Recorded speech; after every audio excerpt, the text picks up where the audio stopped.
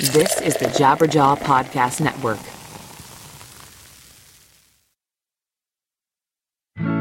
I don't sing, I don't dance. You won't try here anymore.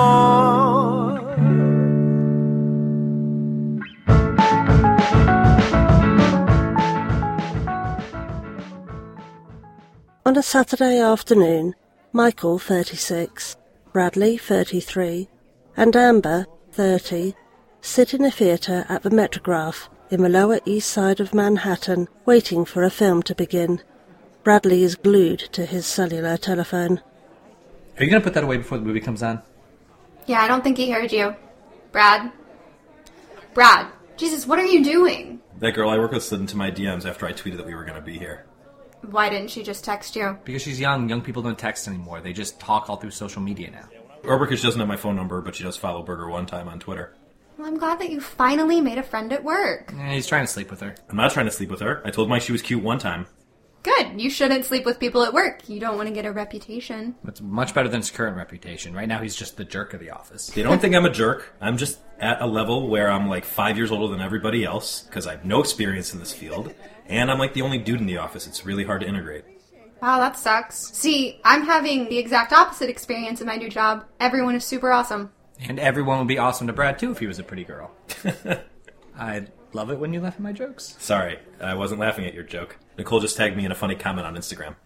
Bradley shows Amber and Michael his cellular telephone screen, displaying an Instagram photo of a man eating popcorn and holding his stomach. Yeah, I don't get it. Yeah, it's an inside joke. So this girl doesn't have your number, but she's messaging you on Twitter and Instagram. Yep. Okay, so you might not be trying to sleep with her, but she is 100% trying to sleep with you. I mean, I'm not mad at that. Okay, that's all great, but I just want to be 100% clear on this. You're going to put your phone away when the movie starts. Don't worry. Speaking of the movie, I'm really confused. I thought they only showed old movies here. They do. Okay, but this is the Skin movie that's based on a Netflix show, which means it has to be new. Yeah, this actually isn't based on the Netflix show. This came out in 95, like right after the Skin debuted in the comics. Yeah, I don't remember that.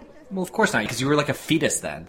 Yeah, but I remember seeing Batman movies in the theater. I've never even heard of this. Like I said, this didn't come out in theaters. It came out on NBC. It was like a movie of the week. NBC was just trying to cash in on the superhero fad, so they picked out a random comic book character and made a movie about him.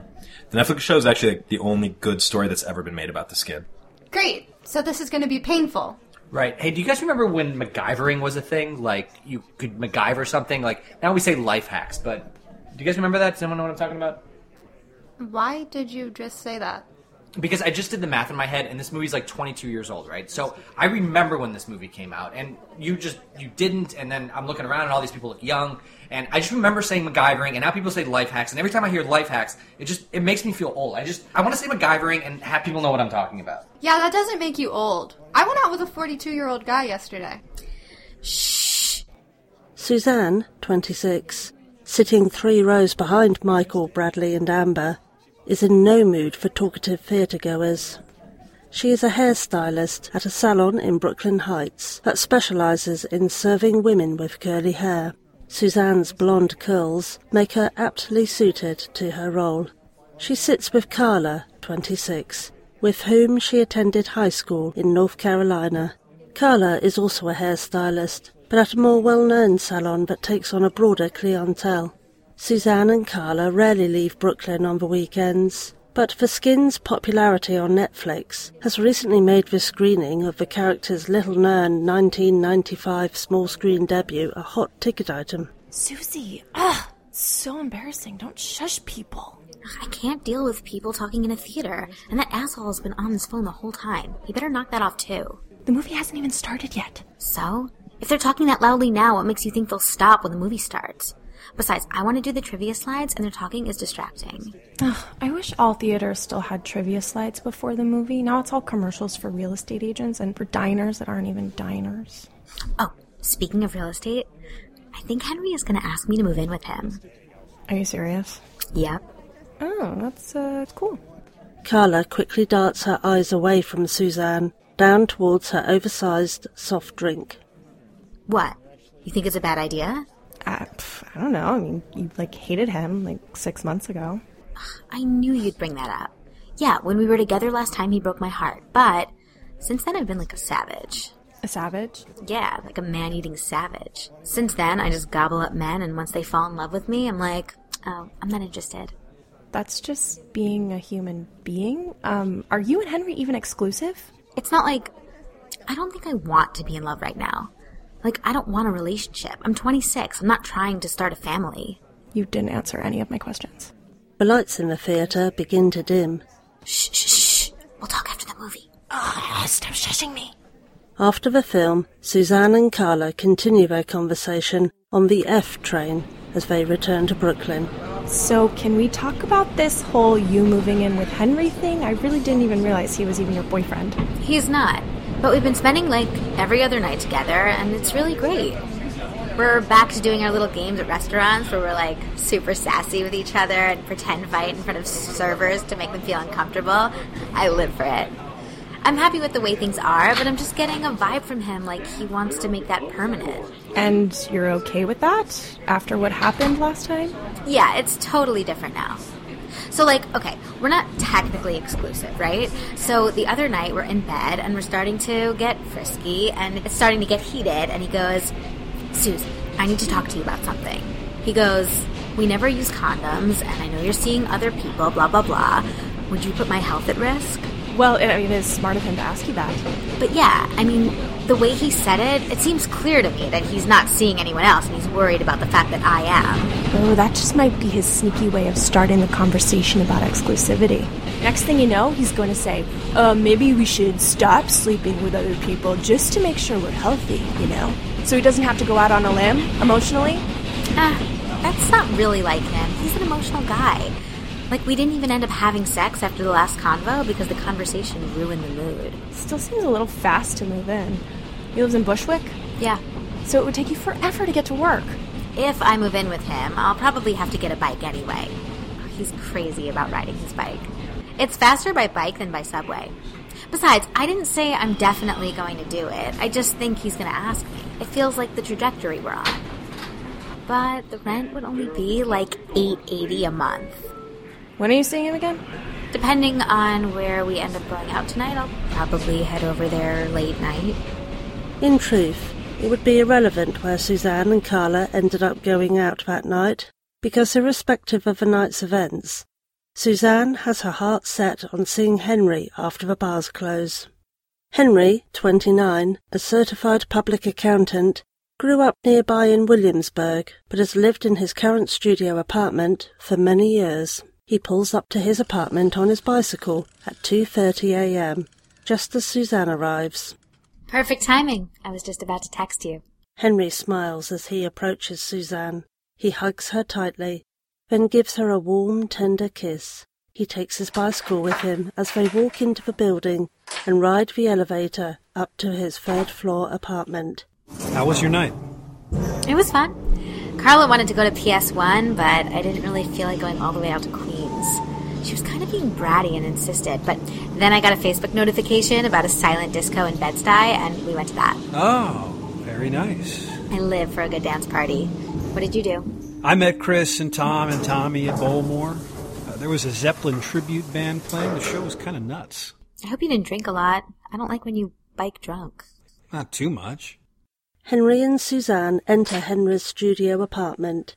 Henry lifts his bicycle over his head and hangs its tyres on two strategically placed hooks that are dangling from the ceiling. He unpacks his belongings and removes his denim jeans in favour of a pair of worn-in sweatpants.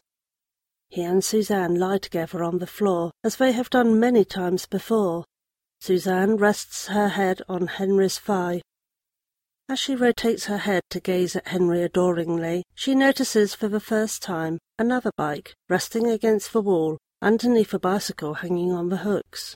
When did you get a second bike? Oh, that's been there for... I got that about a week and a half ago. I was just telling Carla that you were going to start making me bike with you. I would definitely like you to bike with me, but I don't know if this bike would be good for that. It's a fixed speed, so there aren't any brakes. We might have to get you something more for beginners. Excuse me, I know how to ride a bike. But yeah, no brakes sounds scary. Wait, why did you get another bike? I just love bikes. I've always wanted a fixed speed, and now I have one. Suzanne laughs. She and Henry begin to undress when a loud knock rings out throughout the apartment. What the hell was that? Probably just some drunk asshole. Henry, let me in. Oh my God, not again. Not again. Henry, what the fuck? Shh. Just be quiet and she'll go away. Don't shush me. Who is that? I know you have another bitch in there. It's a girl I made out with a couple of weeks ago. She got really attached, and now she's been coming around looking for me. A couple weeks ago? I have no words. If we're quiet, she'll think I'm not home and go away. 5 minutes pass, but the knocking and the screaming persist. I know you have a naked bitch in your bed. Okay, you need to deal with this. I'm not hanging out here all night with some psycho screaming at your door. She's going to go insane if she sees you. Oh, I'll have no part of this. I'm gonna go camp out in the bathroom while you get rid of her. And then I'm leaving. Suzanne walks into the lavatory and shuts the door.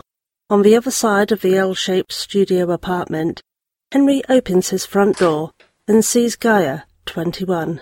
Gaia is a fine arts student at the Pratt Institute. You think you can ghost me and keep all my shit? It's not like that. I've just been really busy. Gaia tries to shove her way into Henry's apartment, but Henry stands firm. Fuck you, Henry. What about my Chromecast? What are you talking about? The Chromecast is mine. Just because we used it at your place for the last 6 months doesn't make it yours. Will you keep your voice down, please? What are you worried? The bitch you have hiding in here will hear me? There's nobody here, but my neighbors are going to lose it. Gaia slaps Henry across the face. What the hell? Let me in there. I want my things. You are not coming in here. Please step away from the door. Please step away from the door. I'm not going anywhere. Then I'm calling the police. Go ahead. Henry pulls his cellular telephone from his pocket and calls 911 emergency services. He looks Gaia in her eyes as he speaks to the dispatcher. Hi. I'd like to report a woman harassing me at my home. Yes, she is standing outside my apartment door and won't leave me alone. She's also screaming, which is disturbing all of my neighbors and myself. Honestly, I'm not sure if I'm in danger. It's 21520 Central Avenue. We're on the 4th floor. Thank you. Surprised you didn't tell them I slapped you. Gaia, I'm not trying to get you in trouble. I just want you to leave. After a silent, tense 10-minute standoff between Henry and Gaia, 2 police officers arrive. Garflett, 38, and Edwin, 30, press the buzzer to Henry's apartment building. The very moment that Henry presses the button to let them in, Gaia begins to cry. Great. Put on the waterworks for the cops. Garflett and Edwin exit the elevator and approach Gaia and Henry. Is everything all right over here? She started banging on my door about 20 minutes ago, screaming for me to let her in. It's 3 a.m. This is unacceptable. She did the same thing a few days ago. Sir, I'm going to need you to step back. Henry takes 2 steps back into his apartment. Ma'am, is everything okay? He has a ton of my things in there and I want it back. Did you take something from this woman? No! She left a few things in my apartment last week. She's welcome to have them back, but I just don't want her coming in.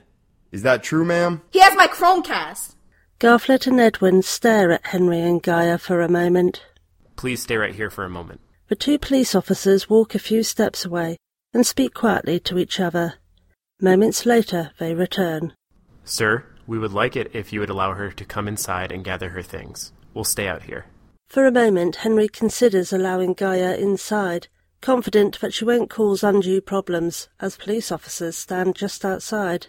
Then he remembers that Suzanne is in his lavatory, waiting for this ordeal to end. I really don't want her coming in my apartment. She's hysterical and I think she'll break things. Clearly it's best that she get her things now while we're here, rather than come back later when we're not. What if you all wait here and I'll bring out her things? Is it okay if he brings out your belongings? Yes, if he brings out everything, I don't ever want to come back here. Henry nods and walks into his apartment. He rounds the corner and notices Suzanne peeking her head out of a lavatory door. With an incredulous look on her face, she whispers, "This has gone totally off the rails." I'm sorry, it's almost over. Henry gathers Gaia's Chromecast, a Bluetooth speaker, 3 vinyl records, a copy of a James K. Morrow novel, Towing Jehovah, a beach towel, and a water-repellent picnic blanket. You said you made out with her a week ago? I've seen some of those things here for months. I'm sorry. Henry rounds the corner and hands the items to Gaia. Is that everything? No, that's not everything. I needed both hands for it. Hold on, I'll go get it. Henry walks back into his apartment and carries the fixed-speed bicycle back towards the front door. Suzanne rolls her eyes. Hey, asshole! I never said we were exclusive. Too Old to Date was created by Brad Garoon and Mike Tanzillo. This episode was written by Brad and Mike. Additional voices this episode provided by Chelsea Townsend, Emily Cratter, Samantha Shane, Zachary Gamble, Amina McCullough, Rick Rosenbluth, and Matt Hornback. Our theme music is Loveless by Go Go Ghost. Creep on us on social media at Too Old to Date. Contact us at info@toooldtodate.com. For more information, visit toooldtodate.com. And while you're there, please consider leaving a donation. It will help us make more shows and pay for more dates. This is the Jabberjaw Podcast Network. Visit jabberjawmedia.com for more shows like this one.